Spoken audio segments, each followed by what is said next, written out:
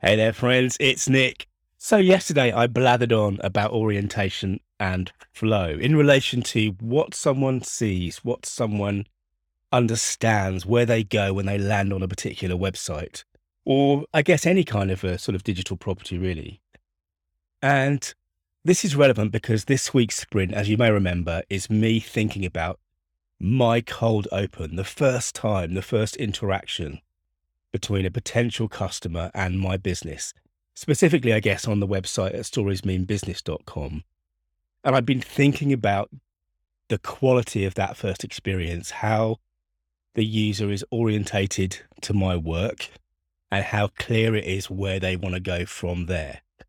And one of the things I've been thinking about, particularly in the last couple of days, is the menu.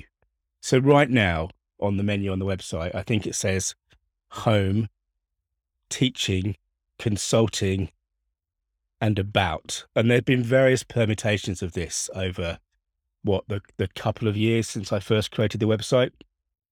And like anything, when we build a business, when we start, we're we're, we're creating hypotheses, we're testing hypotheses, we're learning what works and what doesn't work. But also, I guess we're learning what's comfortable for us. And when I started out, I think I had work with Nick in the menu, which is kind of simple and practical and, feels relevant to me, I guess, because I'm simple, simple and practical. But at some point I changed it to consulting. Don't know whether it was because I wanted to feel more important.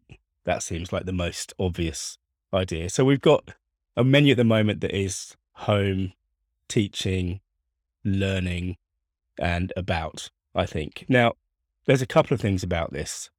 Firstly, and it's funny how these things go in circles, but firstly, I'm not wild about words that end in ing.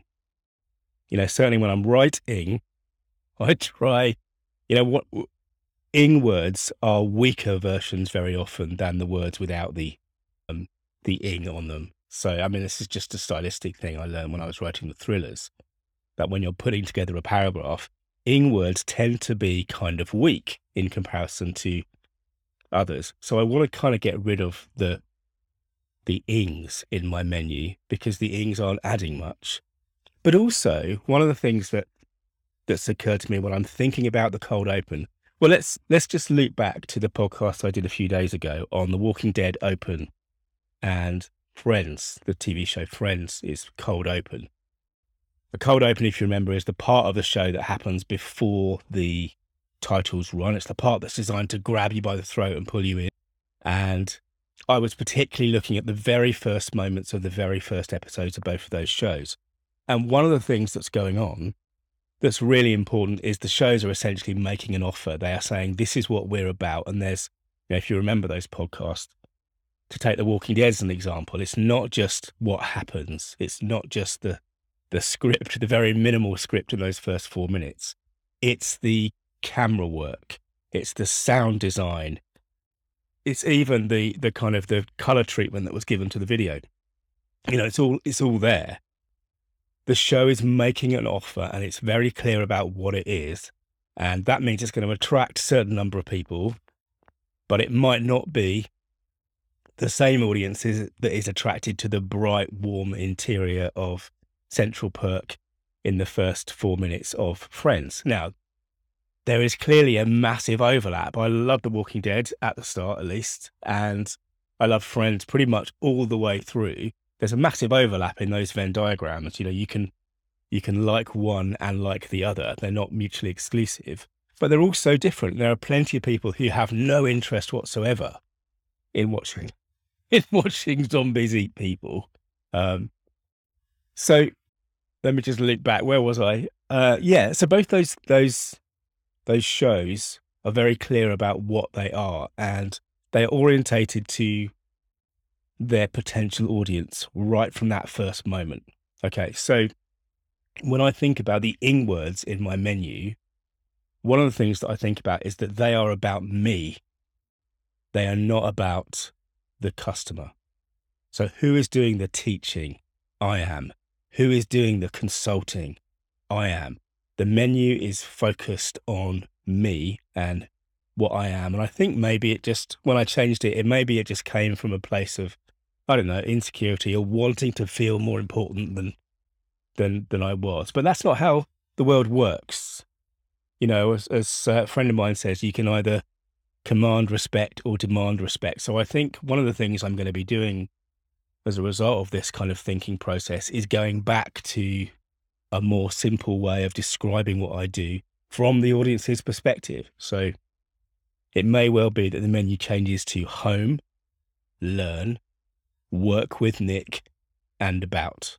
And it might just be that simple. And again, I have talked about this before, but you know, what I'm looking to do with my orientation process is speak to my two specific audiences.